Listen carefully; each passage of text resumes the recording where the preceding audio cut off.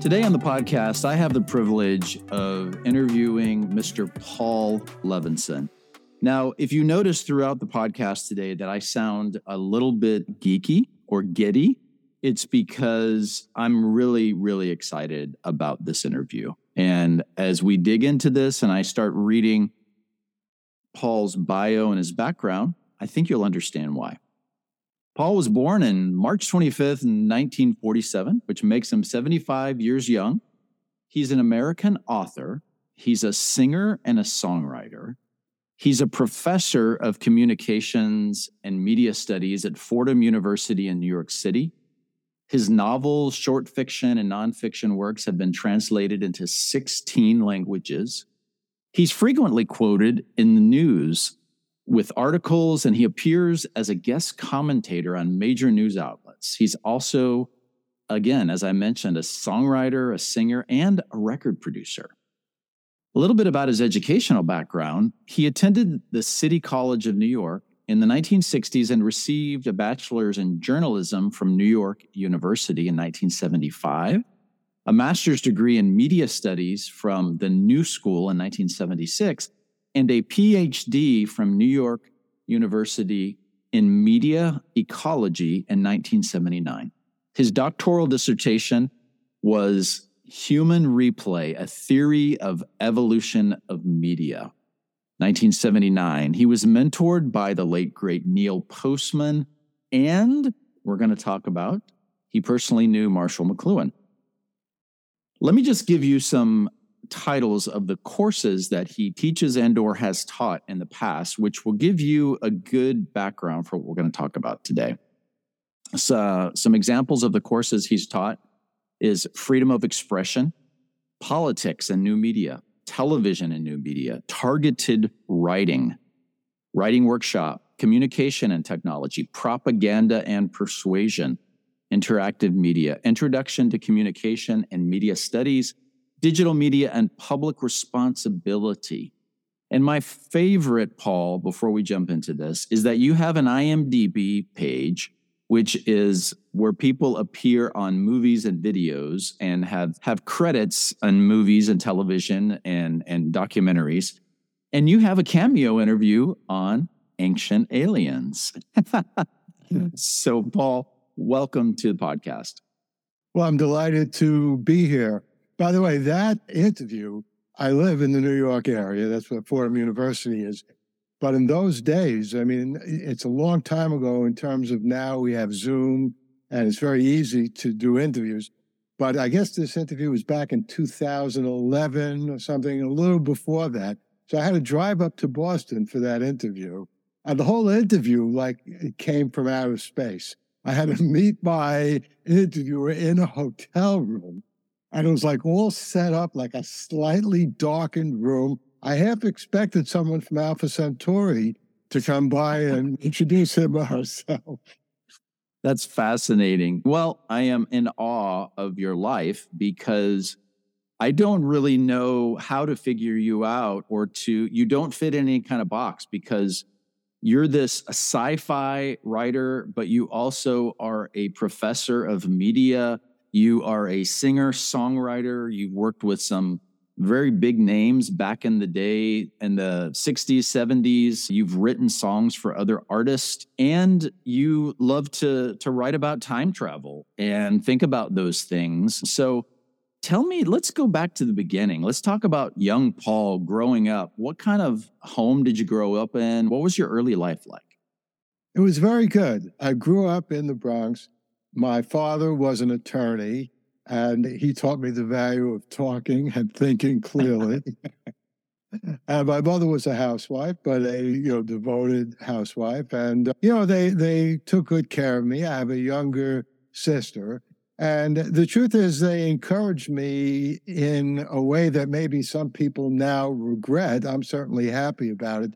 But anything that I wanted to do, they always say, well, try it, and see how it goes. Years later, I read that Robert Heinlein, one of my favorite science fiction authors, my all-time favorite is Isaac Asimov, but it was Robert Heinlein who said, insects can only do one thing very well. We're not insects. We should be able to do a lot of things well. And, they used to call people like that the sexist term Renaissance men. But the truth is, I think there are a lot of women and men walking around today who could probably do much more than they're doing. And when I grew up, I was especially touched is too weak a word because it was such a profound influence. I was swept up with two aspects of popular culture. So now we're talking about when I was 10, 11, 12 years old. One was rock and roll music. This is the late 50s going into the early 60s. And the other was science fiction. And maybe because of my parents' encouragement, but maybe I shouldn't blame them. This was probably just came from me. When I really love something in popular culture, I quite naturally not only want to listen to it and read it and see it on the screen, I quite naturally segue into seeing if I can create it myself. And I guess it's a good thing that I never was that interested in atomic energy. Otherwise, God knows, I probably would have blown up the world already. Let's not do that.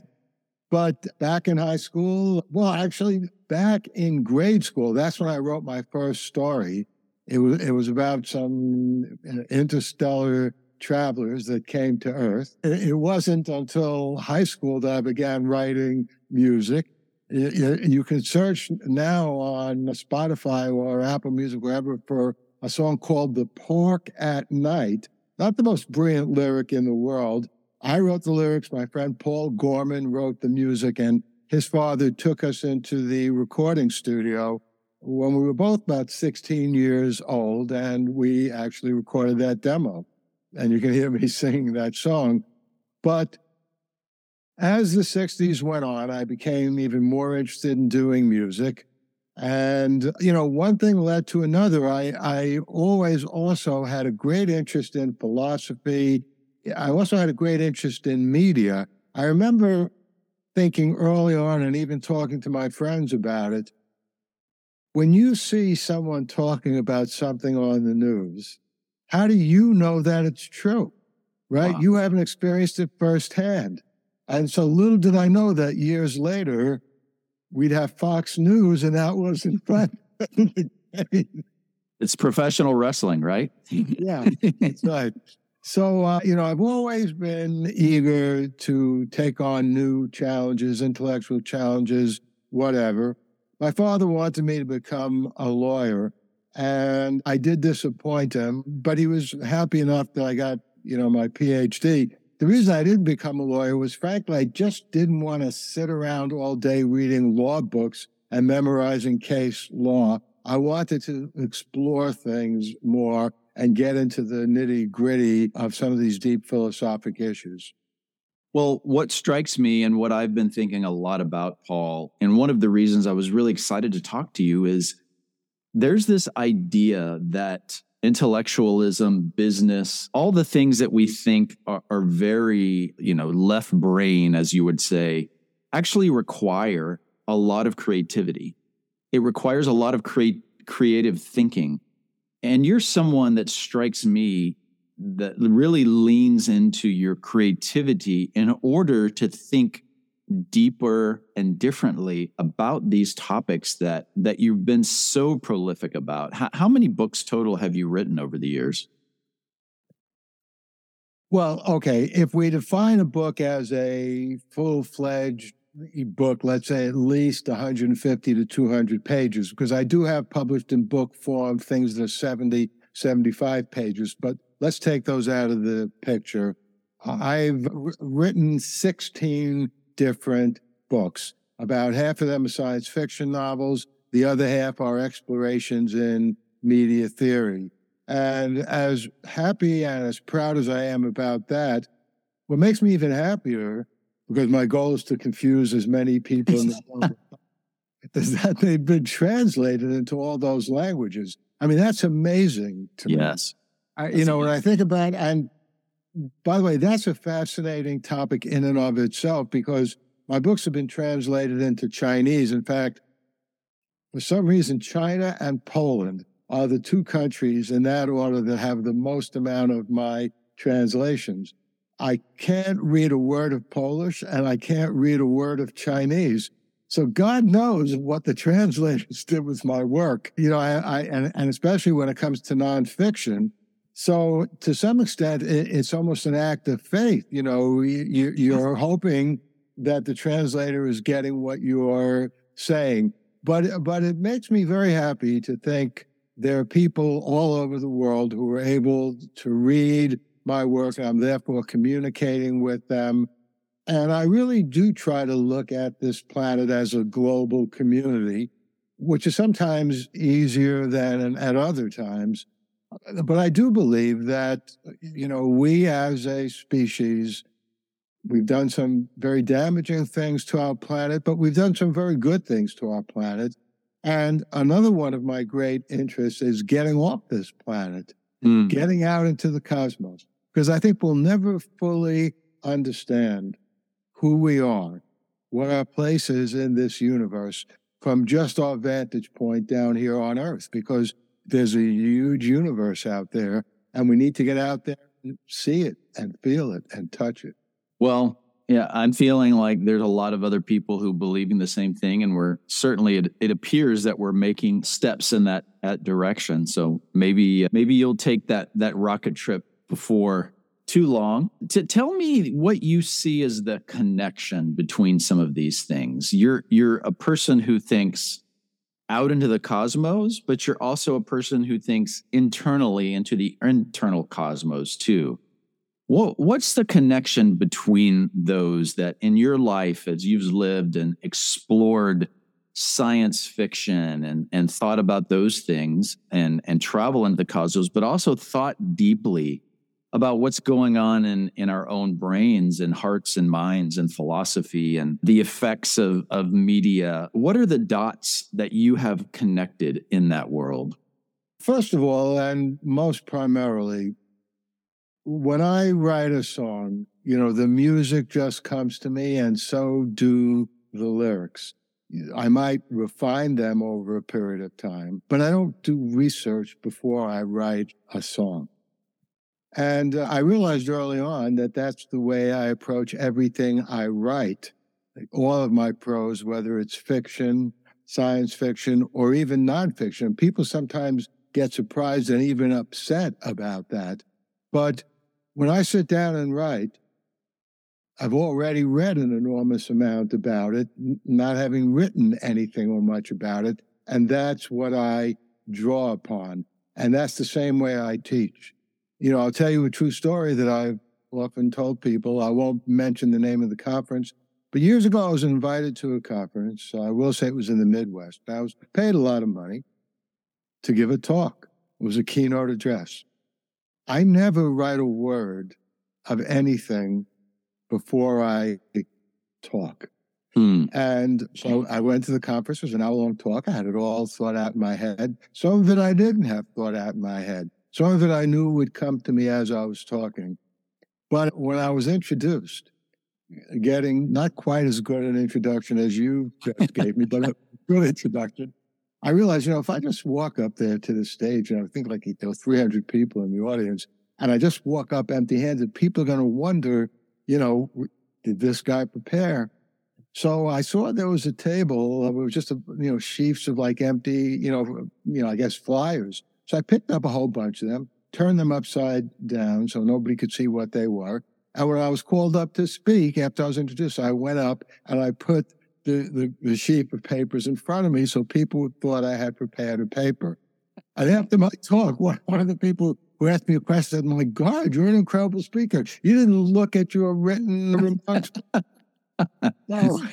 But that's the connectivity. Right. Which, to me, writing a song, writing a lyric is very similar to, if not almost identical to, writing any kind of prose. And when we're talking about nonfiction and the serious books that I've written, yeah, there is a process after I finish writing when I have to go out and make sure I have all the references right and the footnotes and all of this and that. That's something you don't have to do in music. But the core of my written material comes from the same part of my brain and soul as my music comes from. And then you can throw in my teaching, as well. I enjoy talking.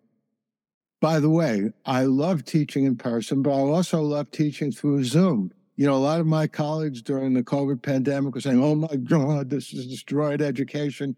No, every communications medium has its advantages, has strengths and weaknesses. And actually, one of the strengths of teaching through Zoom, you know who each student is instantly because their names are there. When you're teaching in person, it takes you classes, to learn who they are. So they each have their advantages. I'll also add here that apropos of Marshall McLuhan, he used to love to talk about and write about something he called acoustic space. And by that, he was distinguishing between the way sound approaches us from a 360-degree surround to the way we see, where you have to be looking right at it and focusing on that one thing. You don't see at all what's in the back of your head, and you can barely see what's in the peripheral. And so McLuhan thought that acoustic space was the most profound part of human communication, and that it's often overlooked. And people who emphasize detail and, explicit information, they are in effect hung up on visual space, and they don't let their minds go into the acoustic world. I realized at some point that my love for songs and harmony and music and how that tied directly into my love of science fiction and writing was really an exploration of what McLuhan would say was acoustic space. That's really a great perspective. It reminds me of an interview I heard recently with the cellist Yo-Yo Ma, and he was talking about during COVID, during the pandemic, he and another got together, and out of their own desire to spread comfort and encouragement, they did these compositions and they would play and people could watch them and connect on Zoom. And it was just amazing, people's responses. And he said something on that interview that kind of ties in with what you're saying. He said, what sound is, it's actually vibrations that move the hairs in your ears that then create. And he said, I can literally, physically reach out and touch people through this medium. I can move the hairs in their ears and they don't realize it, but something happens inside of them through this. And I never had put it in that context like that. That was his way of saying, I can literally touch people without being present with them through that acoustic space. I thought that was a beautiful way of saying it. Yeah, I agree. It is a beautiful way of saying it. And that's absolutely right. And McLuhan was very interested in that too. And as you've just said, the perception of sound is a physiological process where your body is indeed literally responding to sound waves that hit your eardrums and hit your overall body. And, not that there's anything wrong with vision. I mean, there's an enormous amount of joy and wonder that comes through sight as well, but it's a much more detached process. One of the other things that I explored this in my doctoral dissertation, Human Replay, A Theory of the Evolution of Media. But one of the other things that shows the profundity of sound is, think about the fact that we have eyelids, that it gets dark every night, but we have no earlids, and there's always sound in the environment. Now, that's a good survival mechanism, because if we're sleeping in the wild someplace, our eyes might be closed, but it's good if our ears hear some kind of lion or tiger prowling nearby. So right there, you have an example of how deeply connected we are to sound. And that's why we have alarm clocks. Sound wakes us up in the morning. And you can just go on and on with this. It's a really beautiful thing.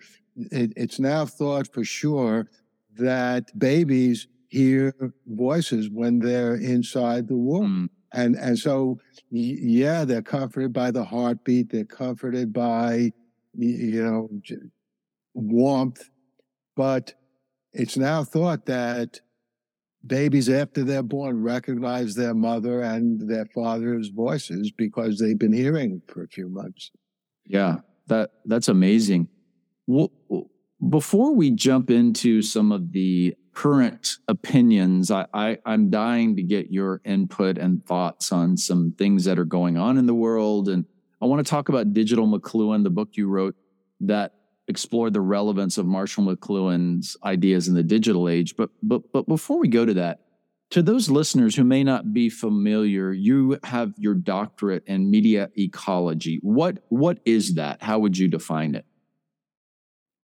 Well, Neil Postman, who basically founded the program, but wasn't the first person to say that term, that indeed was Marshall McLuhan, who always took great pains to say, we don't have that much to do, or we're not at all, looking at the climate, So what both McLuhan and Postman meant by ecology, it's really a metaphoric connection to climate studies and looking at the earth. And when you look at the earth and when you consider the climate, you consider as many factors as you can that are part of the environment. It matters. Where is there snow? Where is there water? How is the wind blowing? Where are there forests? Where are there deserts, et cetera, et cetera? And to understand this world in which we live, you need to take all those into account. Well, both McLuhan and Postman thought, and both of them taught, that to understand the impact of media, you need to consider the relationship of one medium to another. You need to consider how they operate in concert. So my dissertation, Human Replay, A Theory of the Evolution of Media, actually back then, and I still use it, I developed a theory of media evolution, and I call it anthropotropic media evolution. Anthropo meaning human, tropic meaning towards. And the overall pattern that I noticed and explored was as media develop, they get increasingly more like human communication. With one exception, they can and indeed are deliberately developed to far exceed the range of our naked senses. And so writing was at first developed because that's the only way you could get ideas across a long distance. The alternative was speaking. But when you were writing something, you lost everything else in that natural environment.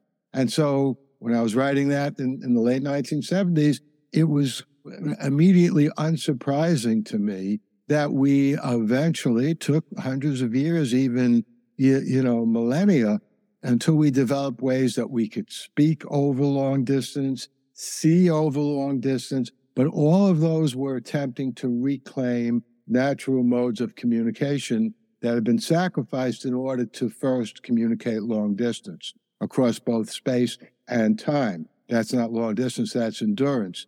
But in all of those cases, the common factor, and this is the essence of media ecology, is that you can't understand television without understanding radio and motion pictures. And you can't understand radio once television comes along without understanding television.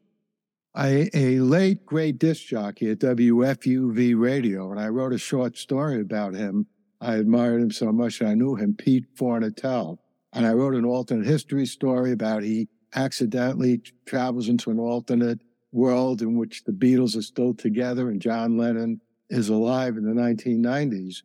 But I first came to know Pete Fornatel when I was a professor shortly after I got my doctoral dissertation done at NYU. I was a professor at Fairleigh Dickinson University, and I was teaching a course in media. And I came across a book called Radio in an Age of Television. And that immediately struck me. That's a smart book because that author understands that you can't just look at radio. You have to look at radio if you're talking about radio in the 1980s, with this behemoth television. And that's why the same thing is true today. You can't really understand Twitter without knowing that television is one of Twitter's biggest boosters. They're constantly, people are saying, oh my God, politics have become completely social media, Twitter. That may be true to some extent, but it's television's fault to some extent because they constantly are, as part of their stories, quoting tweets. Right. That book, Television, Radio in an Age of Television, was written by Pete Fornatale. So he is someone who understood that complex ecology of media. And that's the essence of media ecology. Interesting. Well, let's jump to your book, if you don't mind, Digital McLuhan. And I've talked about McLuhan on the podcast. So people have a little bit about it. And I've had his grandson, Andrew. So people have an idea of who and what he was. Marshall McLuhan was often misunderstood. I don't know how well you knew him. I did listen to one of your podcasts where you shared a voicemail from him that I'm assuming you still have, where he said that he was reading your dissertation and he was enjoying it very much. Hello, Paul. I'm reading the dissertation and I'm enjoying it. I was so thrilled to get that. My wife and I were on a brief vacation. I had mailed my dissertation up to McLuhan before I'd even defended it, which is when it becomes official. And I was delighted to get that voicemail. And yes, I still have it. I still have the cassette on which it's recorded. That's amazing. I know, obviously, he's influenced you as a lot of people. And there was a period of time where he kind of fell out of popularity, but he's had a bit of a resurgence, I would say, in the past 10, 12 years. And part of that, as I have observed, and I'd love to hear your opinion on it, was the things that he was saying, which were very applicable and evident to him, maybe not a lot of other people, seemed to almost be a future telling and prophetic in that it seems more relevant today than it did back in the 60s or 70s when he was talking about it, because he was talking about us people, human beings, of being all electrically connected. And he talked about he termed the coin the global village, and the medium is the message, and how that will all be connected one day on computers through wires, and we'll have this symbiotic relationship. What is your thoughts on, was he just a futurist and able to connect dots maybe a little bit better than most?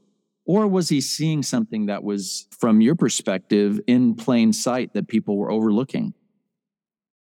A combination of both. Let me first say something about McLuhan's detractors, which I know sounds unkind, but I think is true.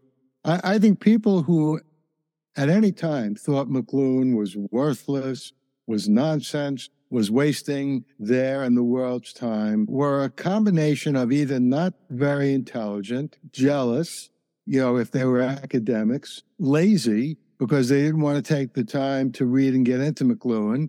Those three things, and maybe a combination of all those things. And just to make this podcast maybe a little controversial, there is a philosopher by the name of Steven Pinker, Pinker. He was Noam Chomsky's student. He's written some very good books. He's a humanist. He appreciated his work. I still do. But I was very unhappy to see that this past summer, when Ezra Klein came out with an op-ed, I think it was in the New York Times, in which Klein said, well, he is now taking McLuhan very seriously because he sees the medium is the message, because Twitter, again, has become the currency in which political discourse takes place. And McLuhan was completely right about the medium being the message, and I'll talk more about that in a minute. But Pinker went on to say, with all due respect to Ezra Klein and Woody Allen and Tom Wolfe, by the way, he tweeted this, he thought McLuhan was worthless. And, I was really surprised and disappointed to see him say that. And I'm, in fact, writing an article about that. So, that'll be published at some point. But to get to what I think was going on in McLuhan's head, First of all, I've known many people over the years, some of whom I've met, like Karl Popper, who's a British philosopher whose philosophy I very much like as well. Isaac Asimov, as I mentioned, my favorite science fiction author. But I have to say, McLuhan was far and away the most brilliant, original thinker I have ever met or had the pleasure to read and talk to in my life. And the answer to your question is, in the early 1960s, when McLuhan was writing The Gutenberg Galaxy and then Understanding Media, Telstar was launched. This was the first satellite that was launched that, flew around the world, and its design was to be used as some kind of telecommunication system. This was a fulfillment of what another science fiction writer, Arthur C. Clarke, had written about in the mid-1940s. And McLuhan was very influenced by Telstar because that's what gave this global village impetus. He realized that it was just a matter of time that there would be many satellites and that people would use it to communicate. And although he died in 1980, so the internet technically existed, in the late 1960s as ARPANET, an American military operation, but it certainly didn't become the web as we know it until the mid-1990s. So McLuhan missed that by a good quarter century. But he realized back then that that's where communication was going. And when everybody else was writing and their heads off about current television and this and that, and maybe even making important points, and McLuhan did too, but it came naturally to him to read about Telstar and then suddenly spin that into where are all these media going? And I once had a conversation with McLuhan. He once said to me, "Oh, you're interested in evolution?" And I said, "Yeah, I am," because he read my doctoral dissertation. And he said, "Well, I don't write that much about evolution," he said to me. And I said, "Are you kidding? Everything you write is about evolution. You may not call it that." By the way, in the same conversation, he said, "You're a logic boy." That wasn't a compliment from McLuhan. He said, and I've often thought, how is it that you, a logic boy, are able to understand my work so well? So I said, "Well, tell me, I'm glad you think that." And he said, "It's because you're also a musician." And so the left brain part of your thinking, the logic part, is always balanced by the right brain, the right side of the brain, which does indeed go to music and creativity. Yeah, I love that. And I think we need more of that. And especially in the last few years, I think we're shifting in a part as humans. You can call it evolution, you can call it change, whatever you want to call it, where we're realizing that those soft skills, which is probably not a great name, are becoming more and more important in the workplace and our lives. So I'm really encouraged by that. One of you mentioned the way that he wrote, and he said, it's interesting. He said, because you're a musician, you get it. I was talking to Andrew, his grandson, who kind of is the manager of the library and everything, the estate. And he has studied personally and read and spent time with his father as well, who spent a lot of time with Marshall.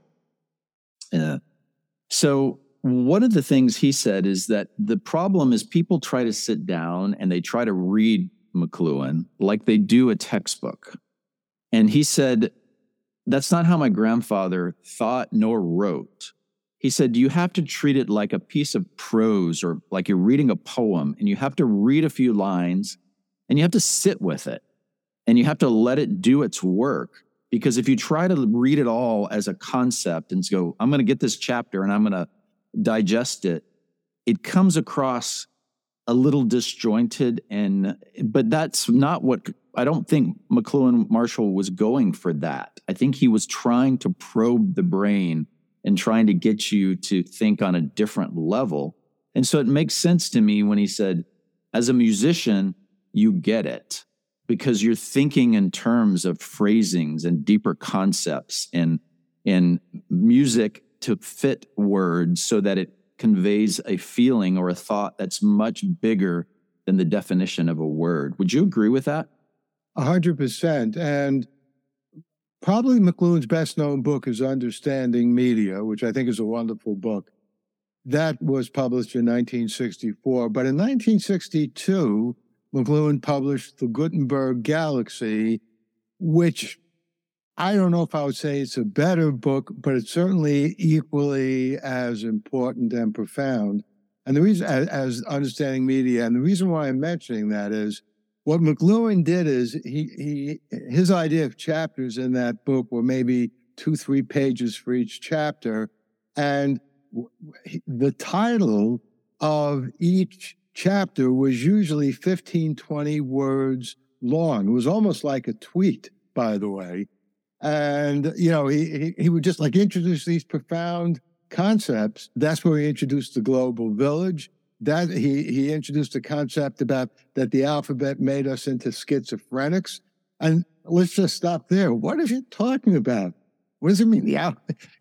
And you can spend the whole night, you can spend the whole month, even a whole year plumbing that, figuring that out, harvesting what engenders. By the way, what he meant was before the alphabet, the speech was directly connected to the person who was speaking. Once we had and then hieroglyphics were also trying to be connected to the world because they were stylized pictures. So they looked a little in some way like what they were describing. The whole point of the alphabet is they're a series of abstract letters that don't look like anything, that have arbitrary sounds, and we arbitrarily say they mean this or that when put together. That's what he meant by schizophrenia, that basically there's who we are and what we're feeling, and then once we become an alphabetic society, these ideas are presented in a way that is totally divorced from how we're feeling. So I've just talked for a minute or two about a phrase in the Gutenberg Galaxy. That's exactly what McLuhan was doing and what you were just alluding to. Yeah. And when you see him speak, I don't know if he was like this in private, but when he was in public, he was quite the media figure for a period of time there. It was almost like he was doing this unique performance art mixed with teaching you a deep message. And the way I interpret it, it's like he was a jazz player. Like he was riffing and he was saying things that made you go, and sometimes it was so contradictory and counterintuitive that you're like, whoa, wait a second. What do you mean by that? And then he says it and it seems like it makes sense, but he turns it on its head. He looks at it from another way. And then you're left going, okay, I think he was right. That's the way. I'll give you another example. Once I was having lunch with him, and for some reason, I don't know, a car drove by. He just blurted out, and this was the pleasure of talking to McLuhan. He says, the automobile retrieves the knight in shining armor. And I thought about it, I got exactly what he was saying. Because especially in the 1960s, you get into a new shiny car and you drive down the street and everyone looks at you and admires you. It's indeed like a knight in shining armor. Yeah. So, and his mind just teemed with these insights. That's great. Well, let's talk about the practicality. Why, in your opinion, as a professor, as a media theorist, why is it so important, whether it's McLuhan, Postman, your own work, why is it so important that people think deeply about these things? And why is it important to get these concepts? Well, it's extremely important, and it's become even more important in our current world. More important, I think, than it's ever been, although it's always been important. We need to understand media. And again, Understanding Media, the title of McLuhan's best book, or most best known book. But we need to understand media because media do things to us. It's not just an innocent happenstance transaction. Media, by giving us information, by bathing us in information, whether you get it on Twitter, whether you get it on television, whether you get it in a book, are a constant part of our lives. And therefore, they do things to us which we may or not be aware of. And if you look at our current political situation, people are wondering, well, what happened? How do we become so divided? McLuhan would have had an answer for it. And I think that's what Ezra Klein was getting at. And, I realized this, and there's a Canadian theorist you might want to have on the show. Andre Mir is his name. I read a really good book that he wrote a couple of years ago called Post-Journalism, The Death of Newspapers. Mm. And but the point he made in the book, and the point that Klein was talking about, and I began to realize, truth itself has been pushed back into not center stage. I mean, it's still there as the goal of communication. And here's what Mir and I and McLuhan, if he were alive, would mean by that. Basically, up until social media, anytime anything was communicated about the news, there was a single transcendent goal: truth. If it was true, it was supposed to be relevant too. Who cares that they put up, a new sign on some street corner? That's not terribly relevant unless you live on that street corner. But the sine qua non, to use that fancy Latin phrase, the most important essence of what news and journalism was supposed to be is true. Mm. What's now happened with social media is much, much more important than what's true or not, is how many likes and shares something gets. And here is where social media has influenced traditional media, this media ecology. That, in effect, is what happened with Fox regarding the 2020 election. Whether consciously or unconsciously, and it was probably conscious for the most part, they made a decision that more important than truth is the number of viewers. Right. And they didn't want their viewers being poached by some of these even more radical, smaller television operations. So just as on Twitter and Facebook and Instagram, likes and shares and retweets have replaced truth, so even in more traditional cable news, number of viewers has replaced truth as the single most important thing. And that's why it's so important that we understand it. None of these things are accidental. And if you look at the attack on the Capitol, in January 2021, that's thoroughly understandable given the fact that without truth as the goal, people are getting reports, reading things in social media, seeing things on Fox that says, hey, Dominion basically fixed the election for Biden, and therefore we have to throw out that election. Trump is still president. So good for Dominion for suing Fox. That's exactly what they should do. Unfortunately, they can't sue the evolution of media. And, this is going to continue until some social media systems at least, put a hold on that. I'll add here, Elon Musk is not helping the situation at all. I greatly admire what he's done with SpaceX. I greatly admire what he's done with Tesla. Both of those are very helpful. They're good developments for the human species.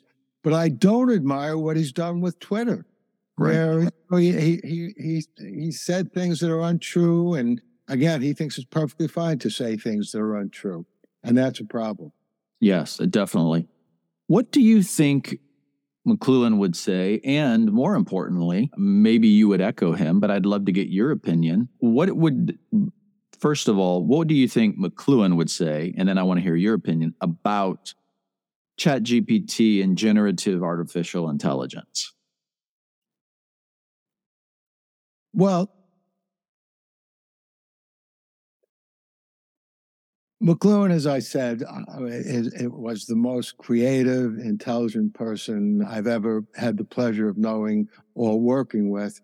And I did have several conversations with him about AI and computers, back in the 1960s. They were known then. Obviously, they were mainframe computers. One thing that I'm sure of is McLuhan never thought for a moment that they in any way would equal anything like human intelligence. He saw computers and AI for what they were. But if we're talking about this new chat, whatever its letters are, app that can write papers, and by the way, it's so good that if I understand it correctly, a student could say, I want a 10-page paper on McLuhan written the way Paul Levinson might write such a paper. And then, the chatbot would go out and find as many articles and books that I wrote about McLuhan as it could, and it would cleverly put that into a paper. Right. So that's an amazing development. I don't know if McLuhan ever foresaw that, but there are many of my colleagues who are very upset about that. And they say, my God, what is it going to do to, how can I sign student papers? I already came up with a solution to that 10 years ago. That class that you mentioned, Digital Media and Public Responsibility, that's known as an Eloquentia Perfector class at Fordham University. It's a class that usually seniors and upper-level juniors take. And it's the last chance we have to sharpen their communication abilities. That's why it's Eloquentia Perfecta and, perfecting eloquence. And the two modes that we try to perfect are writing and speaking. So in my classes, anytime a student is assigned writing a paper, part of that assignment is coming up to the front of the class and talking to the class about the paper, not reading it, talking to the class. So there are ways to get around that. But it is an amazing development. And, on one level, it really is no different than a parrot speaking. Sure. Art could say something very profound, but it is just something that has to be noted that you could read something. Right. Like Paul Levinson, and I didn't write it, even though maybe it does express my ideas more clearly than I could. There's that possibility also. Yeah, I've been thinking a lot about it lately because the idea of generative intelligence and large language models are, at its simplest form is what you said. You can just tell it to give it this very specific prompt and it will fulfill that for you. Not always 100% accurate because it doesn't have a desire nor a way to check necessarily if the citations are 100% true, but it can do a pretty close job. Now, where it gets interesting to me is when that same technology is applied to other forms of media. So you can give it a prompt and it will actually create an image. You say, make an image of a cowboy on the moon wearing, a spacesuit on top of a hippopotamus, and it will give you a most amazing image of that, right? I've seen it in music. You might find this interesting, but there's some very specific descriptions of goes.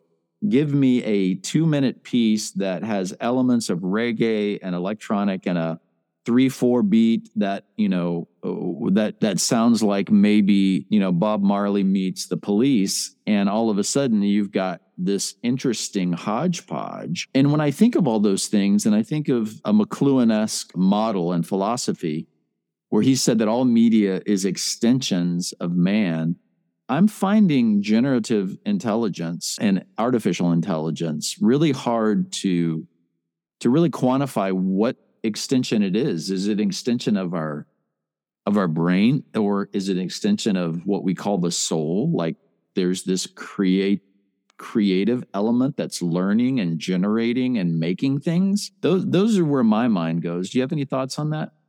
Yeah, I think those are very profound thoughts. And I do think it's an extension of our brain, mind, soul, whatever mixture of those you think is going on in human beings.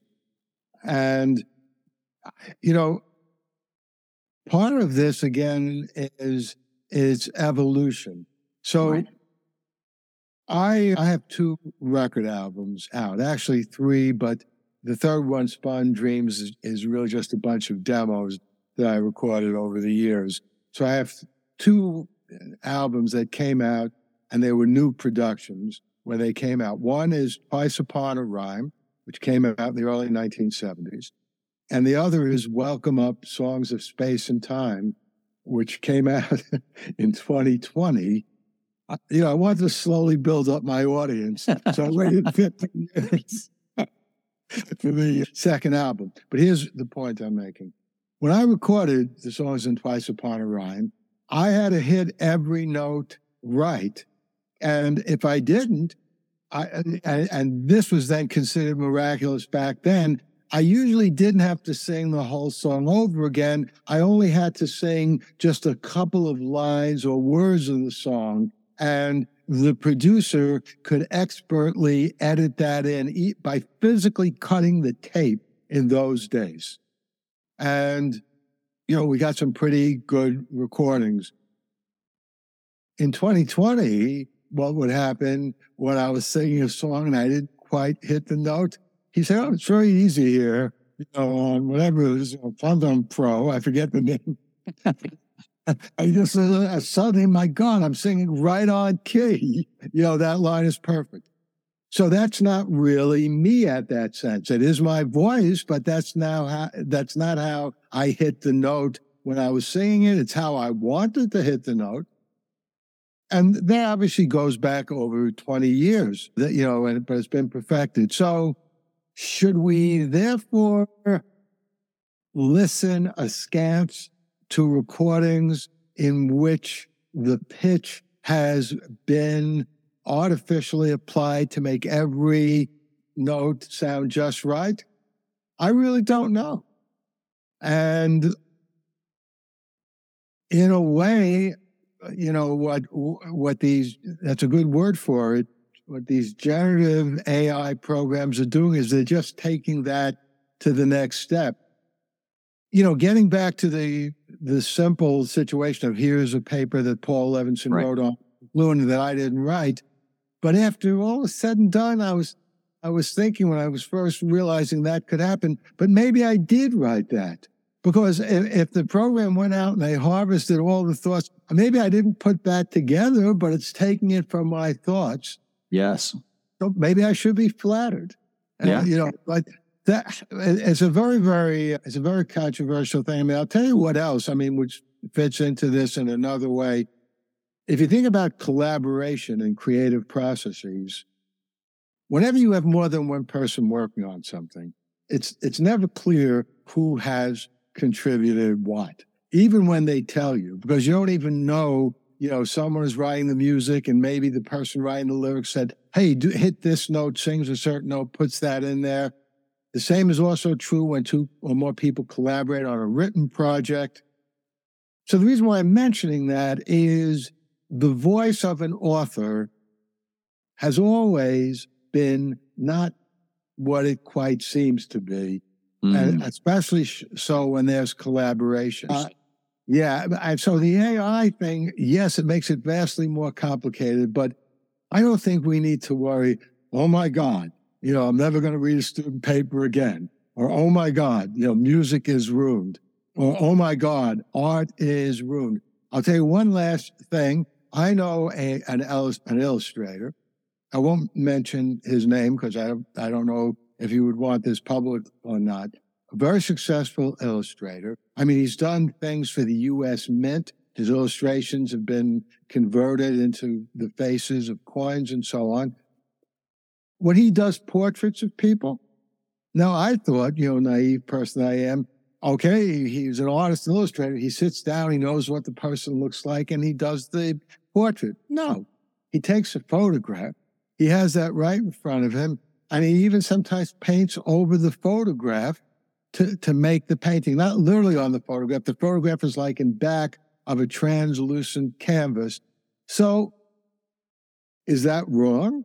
No. I mean, so everything is changing, and, this is... Yeah, you've made me think now that maybe we're learning how to collaborate with machines to come up with something that's different and maybe in a few years even better and more enhanced.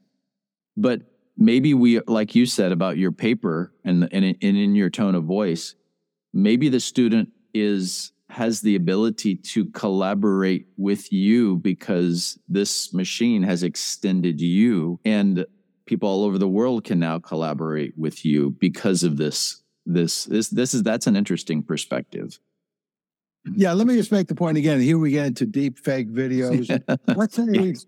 Let's say someone in the future who can't stand me has a recording of this podcast interview, and they want me to say things which are precisely the opposite of what I think and what I'm saying. I have no doubt that probably could be done. They could probably even change the nature of your questions too. That I would vehemently oppose, because that's something that's being designed explicitly to deceive. When that's not what the motive is, then I think we do have to put different standards into it. As a professor, I noticed years ago that Harvard University, where I don't teach, has a policy of they consider plagiarism.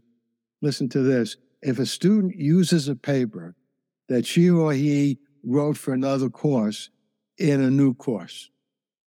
So I remember thinking, and I still feel that way, what? How can you plagiarize yourself? I mean, it's basically a contradiction in terms. And so therefore I tell my students, hey, you want to repurpose a paper you wrote elsewhere? Good. I don't want you to take somebody else's work.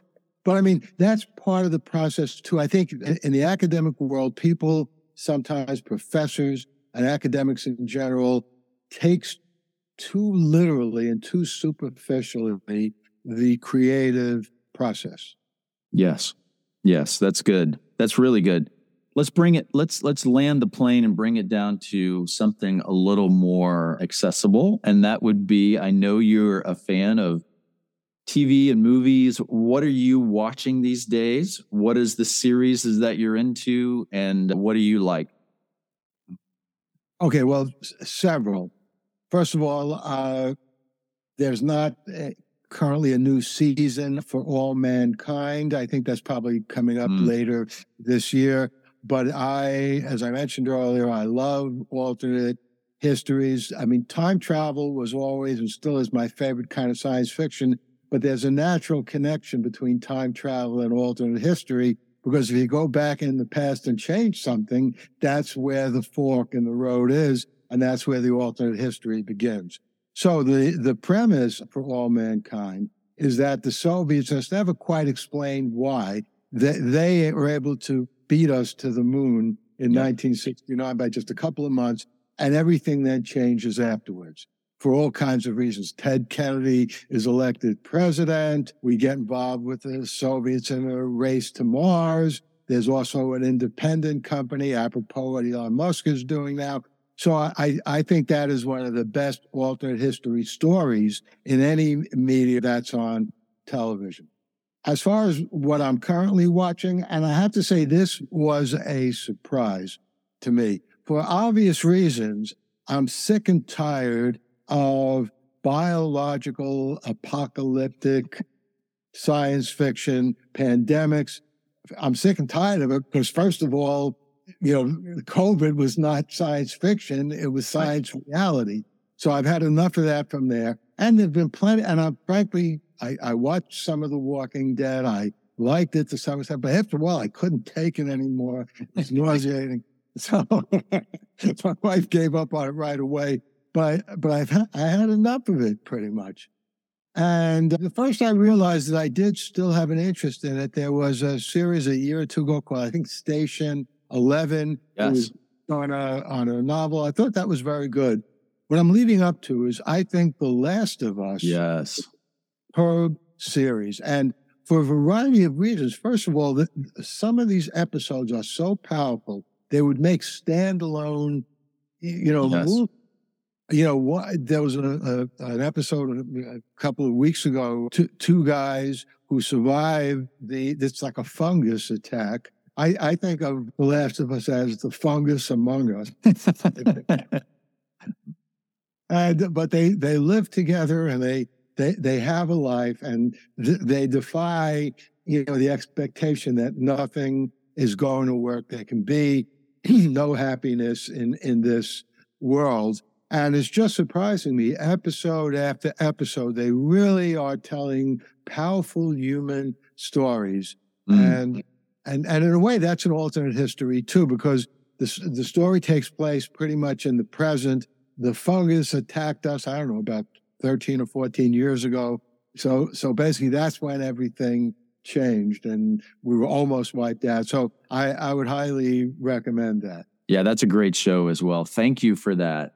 Well, this has been a pleasure. I'm going to probably dig into your music and probably do an outro when I release this of some of your songs or one of your songs. So thank you very much for this time, and I appreciate all the work that you're doing. And if people want to get in touch with you or connect with your work, do you have a website that you want me to go ahead and announce? I do, but I'll tell you the best thing apropos of social media. I'm at Paul Lev. I'm still on Twitter, shooting my mouth off. I'm also on two new social media sites.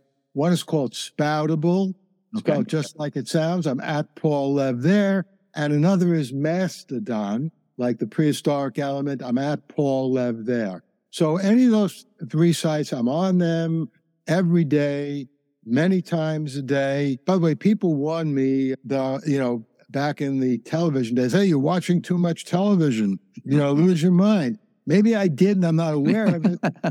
And I've also with social media, stay away from social media and stuff.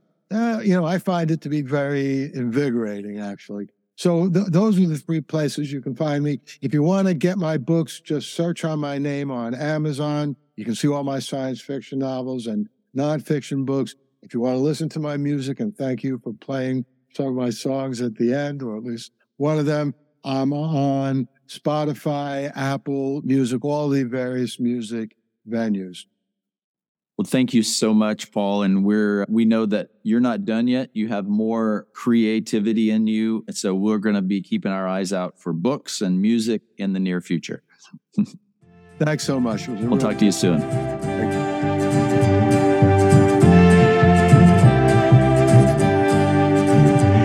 I travel to the past to change your mind. So you love me then, and you love me now. Would I have known to travel back in the first place? If I traveled back so fast that the world was blind, could I slip through time? Could I slip the vine? A paradox that turns the best into the worst case. It ain't simple, it ain't right to turn the sun into the darkest night. If I could make it work just one time, I could have it all, I could have you mine. If I tried